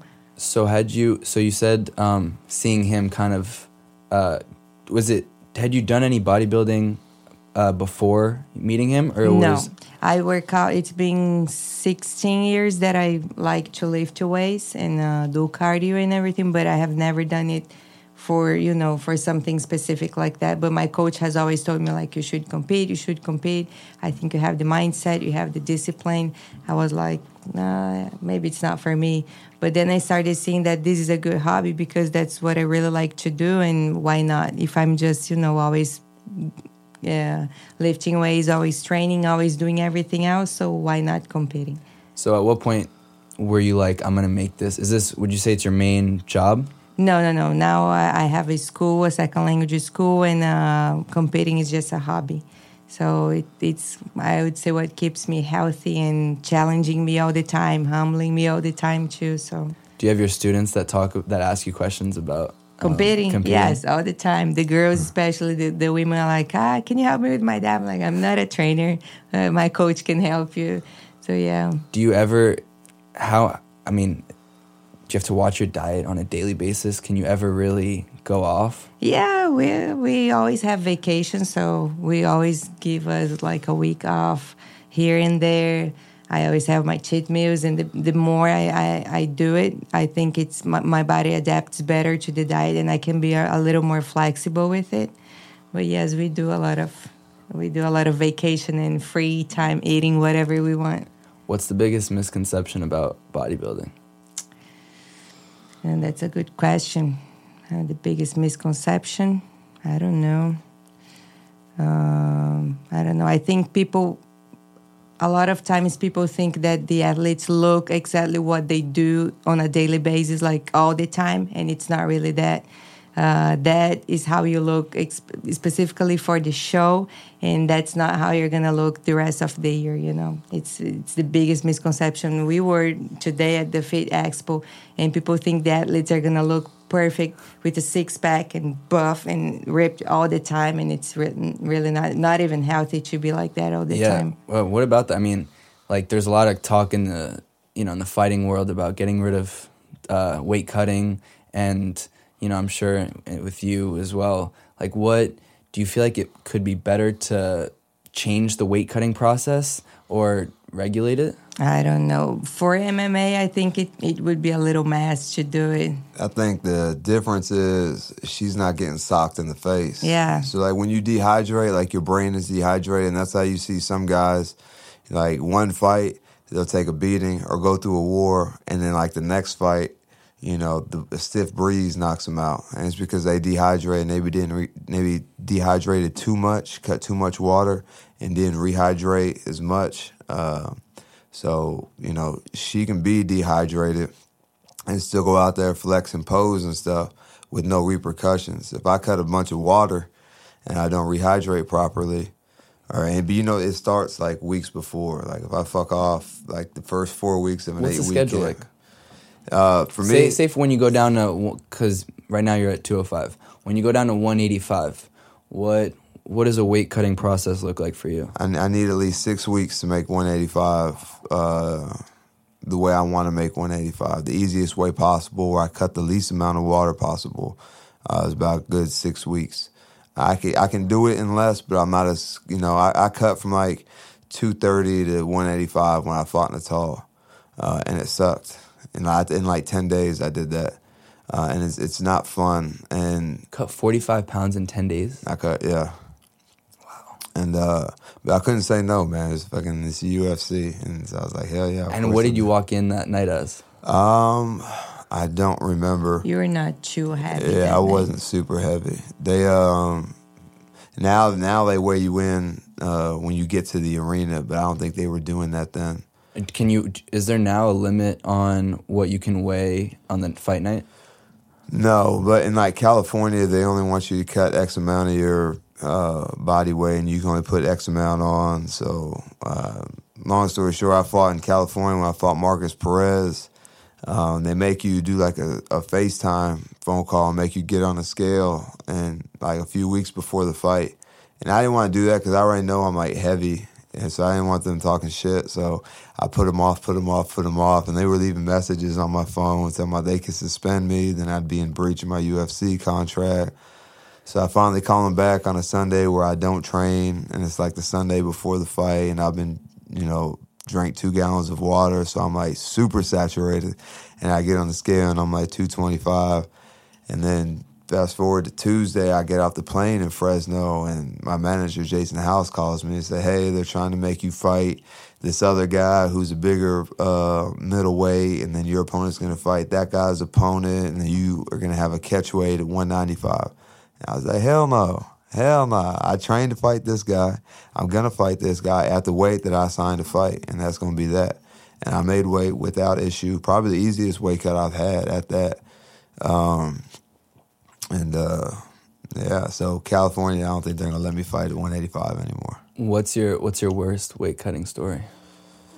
Oh, my God. When I fought Machida, I don't know why they did this, but it was at 185, yeah? Yeah, it was middleweight. Yeah, we fought, and they put us in a hotel with no bathtub, and that's how I cut the weight. Is I just sit in a hot tub in a bathtub of hot water with Epsom salt and green alcohol, and it just sucks the water right down. It depends. I do like 20 minutes in, and I'll get out for like 10, 15 minutes, wrap up in a blanket or sleeping bag or something to keep the sweat going, and I'll just keep doing rounds until I make weight. So, but they didn't have a bathtub in the hotel, so on the day that everybody cuts weight, Thursday night, Friday morning, they were like, when do you want to go to the hotel? And I was like, man, I'll go at like 2 in the morning. So we get to the hotel at like 2 or 3 in the morning, turn on the hot water, water's piping hot, nice, perfect. It's cool. So I turn off the water, take a nap, get up at like 4, get on the treadmill to get sweat going because it makes it go a little bit faster. This is on the Friday of weigh-ins? Yeah. This is like 4. We got weigh in between. So what are you weighing at 4 11. a.m. on the Friday of weigh-ins? I think I had like 10, 12 pounds to go. That's still like That's to real crazy. human beings, like that's still, especially you're like a high level athlete. Yeah. That sounds crazy. Like you don't have a lot to lose, you know. I mean, I maybe find a way to get it off. I mean, it's so unhealthy, don't you think? Do you feel it? Man, I can do it, and so like I don't know. I have like a lot of muscle, and I sweat crazy. Like I wake up, after sleeping at night, and there just be a puddle of water in the bed from me sweating. So I think for some people, like have a harder time to start sweating or don't hold as much water. But I think I hold a lot of water and I sweat really easy. So 10, 12 pounds. Like I'll lose that in a workout when I'm fully hydrated. Wow. It's not uncommon for me to train for an hour and a half and sweat out. And that's like essentially like a gallon and a half. It's not uncommon for me to do that. So from at 4 a.m., what time do you have to weigh in on a Friday? 9. So from 4 to 9 a.m., you lose like 10 to 12 pounds. Well, no. Usually not. We're gonna get into All right, this. get into it. So I get up at 4, I get on the treadmill, get a sweat going. My teammate calls me and said, man, there's no hot water. And I'm just like, man, how stupid can you be to not know how to turn on hot water? Because I'm also cutting weight, so I'm not putting this together yet. So I go down there, I try to turn on the hot water, and nothing but air comes out. So you get on the phone and say, hey, there's no hot water. Oh, our hot water heater blew up. Excuse me. And this is a nice hotel, man. Like you go in, there's a big foyer. Do you think they were fucking with you because they know you're fighting Machida? I don't know. I think they were. I don't know. But they moved us to another room, and, the same thing, no hot water. And I think Pedro Munoz and like two Brazilians missed weight.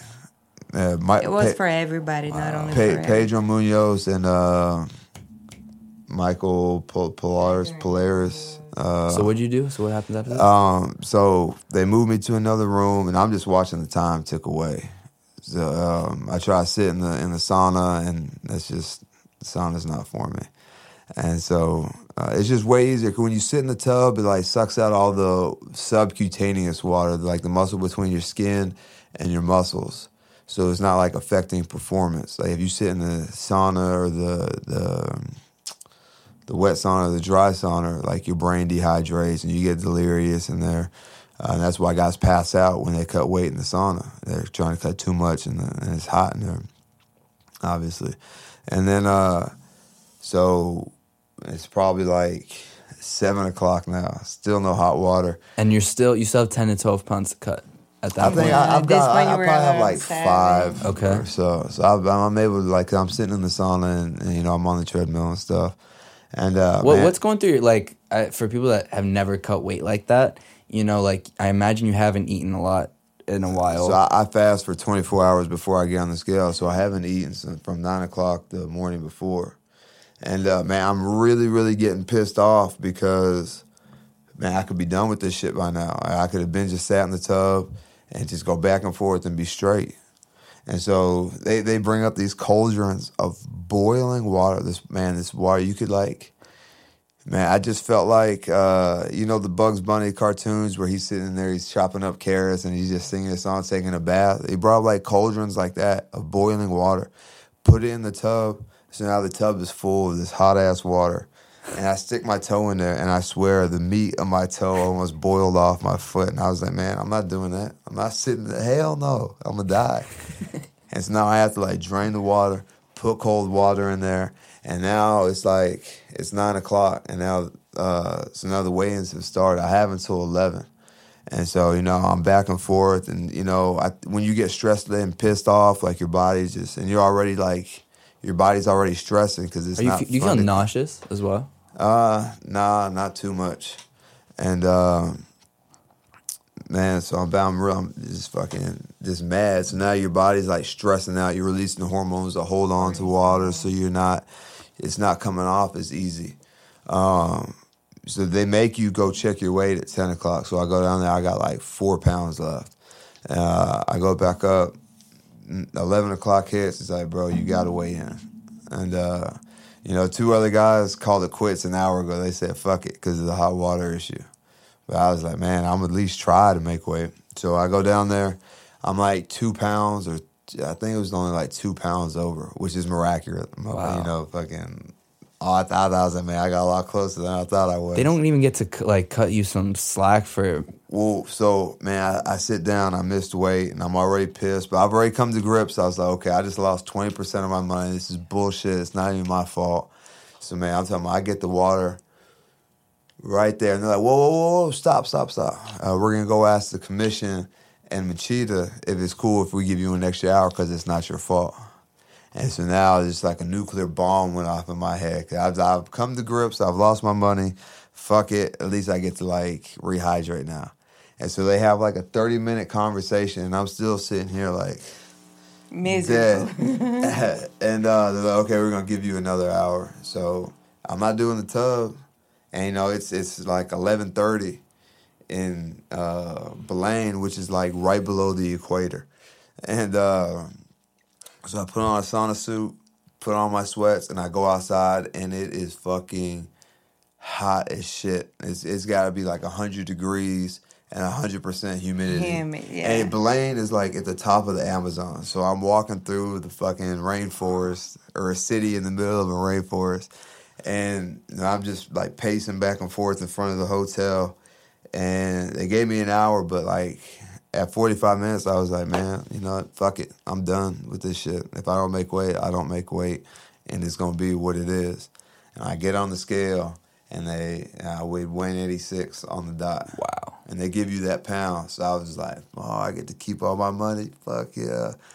But now it's like, you know, it's 12, and I'm just like, man, I need a nap. I need drinks. And I just, you know. And then we turned around. I don't think it affected my performance too much. You know, we fought 5 rounds, and you know I wasn't breathing hard at all. But you know, it's not a fun experience for shit like that to happen. Yeah. There's one other thing on that we kind of talked about pre-podcast was hypnotism.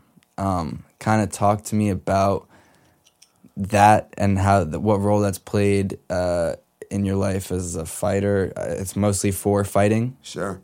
Yeah, so, man, my last fight was against Khalil Roundtree. And if you watch his other fights, you know, he just came out like a totally different person. And I think, you know, that night I was, you know, I didn't feel like fighting. And that's like the simplest way that I can explain it. You know, I found myself like grouchy all day. And, you know, I was just like, man, I don't even want to do this shit right now. And I think it showed. I think the combination of his best performance along with my worst performance made that fight turn out how it did. And, man, I just kept hearing him talk about hypnotism. You know, a week or two after the fight, and I watched his podcast with Joe Rogan, and I was like, man, you know what? I need to try to see what this is about. Because when I think of hypnotism, I think of some dude waving a fucking watch in front of your face, or, you know, making you fall asleep or bark like a dog and shit. And I was like, man, you know, I just thought it was bullshit. But I was like, man, I got to see. So I got to see it for myself. So I went to Vegas and saw the same dude that he saw.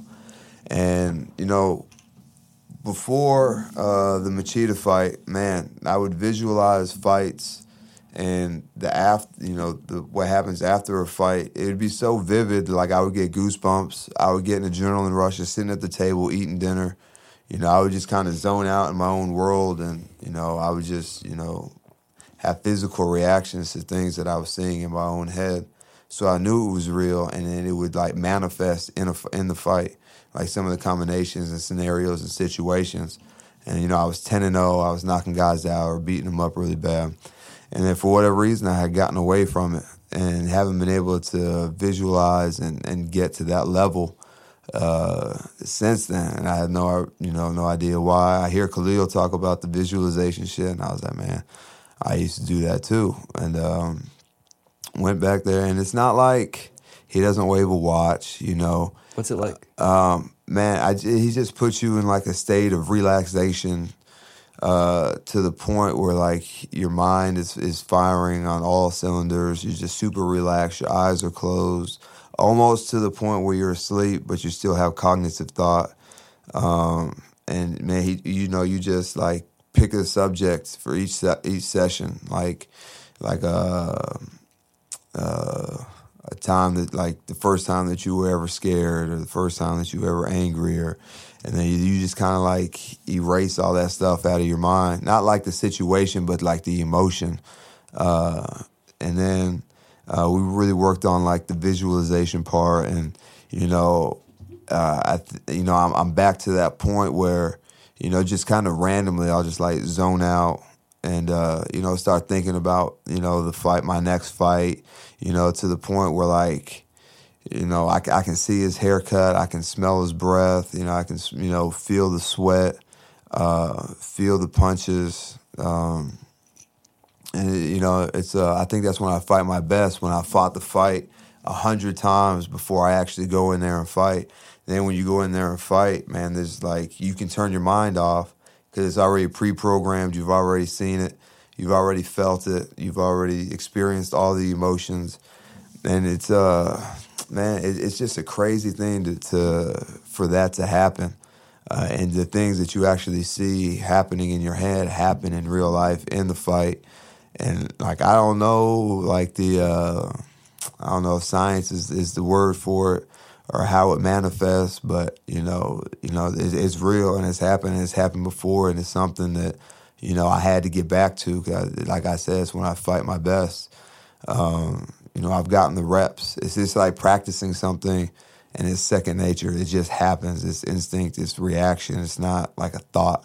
And like I said, it's when I fight my best. And when I get to that point, especially on fight day, like, I'll fight the fight 10, 15 times in the day between the time I get up. I do like calisthenics. I go do sprints. I stretch. I do all these things and play the fight in my head. And it's just something that I've gotten away from, and I'm back to it now. So I'm looking to cash in on another bonus, get another win, and get back in that win column, and then go back to 85 and make a run at the division. How do you see this fight playing out? I think I'm gonna knock him out, man. Any round? I'm gonna go out there and I'm gonna be me. Fight like I had fought Natal, fought like I fought Marcus Perez, fought like I fought Brendan Allen, and just get in there, gritty, make it ugly, and fight the way that I fight and the way that I like to fight, and make it a war, stuff his takedowns, and go out there and get a first round knockout.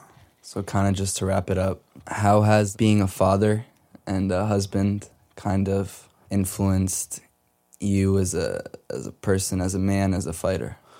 Man, it's awesome. I was a father before I started fighting, but, you're kind of selfish when it's just you, when you don't have anybody dependent on you, when you don't have to, feed or clothe or provide for anybody.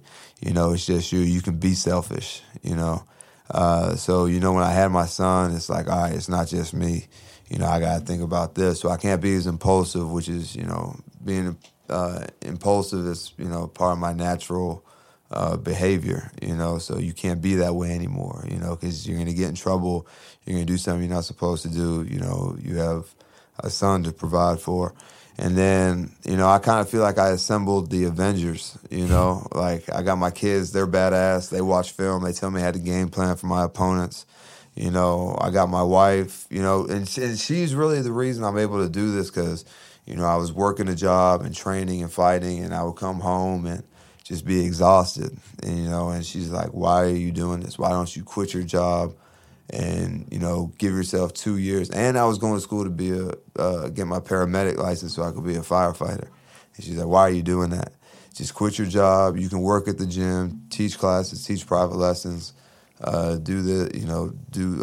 sign members up, and just do that. You have the rest of your life to work. Give it 2 years, and man, if the shit don't work out, then you go, fucking take calls on the phone and shit. And she had taught me into doing it. I know it sounds weird, but I was like, man, I got a kid, I got a car payment, I got this, that, and the third. So she was like, all right, how much is it gonna cost for you to quit your job? And I was like, man, I'm not gonna tell you about all these bills, but I gotta have my car. So I gotta pay off my car. What are you riding? I was in a Honda and a Accord. So, man, the next day or that night, she wrote a check to pay off my car. We're not even married yet, So she made an investment in me, and it was like, pay off your car. The next day I went and put in my 2 weeks notice, quit my job, started working at the gym. 2 years later, I'm 8 fights. This will be my 8th fight in the UFC.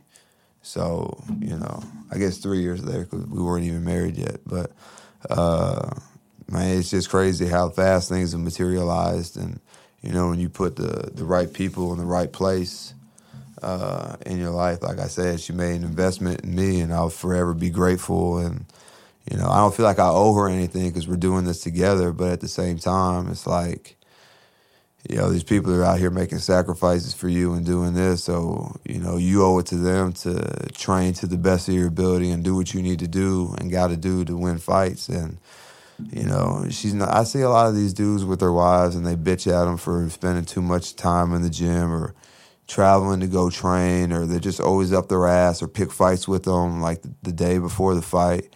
And she doesn't do any of that stuff, man. She knows her role. She knows her position. And, the closer to fight time, she does everything, man. I literally train and come home and, put the kids in bed. She works at night. She cooks. She cleans. She does everything. She's the CFO, CEO, dietitian, nutritionist, wife, mother. She wears all the hats. I just train and fight and, play with the kids, So she's like on the chessboard. She is the queen, the most powerful piece on the board. And, I got my coach, my training partners. Those are the knights and the rooks and stuff like that. And, man, I just have an awesome team and, kind of excluded all the people that are negative or, bitch or complain or aren't doing anything with their lives out of my life. And as a result, my life has done nothing but that. And outside of the 3 losses, man, that's just sports. And, people go on runs like that. Outside of Khabib and John Jones, everybody has a loss or has a few losses. There are guys, Dustin Poirier, I don't know what his record is, but he's lost a few times. And now he's got the belt, So it's just part of the nature of the sport. And I think it reveals your true character. Ronda Rousey lost, and she quit the game entirely, So, I think it is, how do you handle success and handle life? And I think that outside of me, the people that you surround yourself also affect that. And that's just kind of how the team that is around me right now. It's a beautiful story. You can find Eryk fighting on UFC on ESPN June 29th. That's the Ngannou Santos card. You can find him on Twitter and Instagram, Eryk Anders, at Eryk Anders. Yes, sir. You can find Yasmin at yasmin.anders on Instagram. Mm-hmm. Yes, sir. You guys, it really means the world that you took the time. I remember, when I first started the podcast, I sent you an email, and I think you responded like 4 or 5 hours later. You said, let's do it. And then, we had to figure out when we're going to be like kind of in the same area. I made the trip down. You're in Anaheim. I wanted to make sure that we made it happen. But truly, you guys are class acts, and it means the world that you took the time to do this today. Thank you so Yeah, much. bro, it's my pleasure, man. Thank you. Beautiful.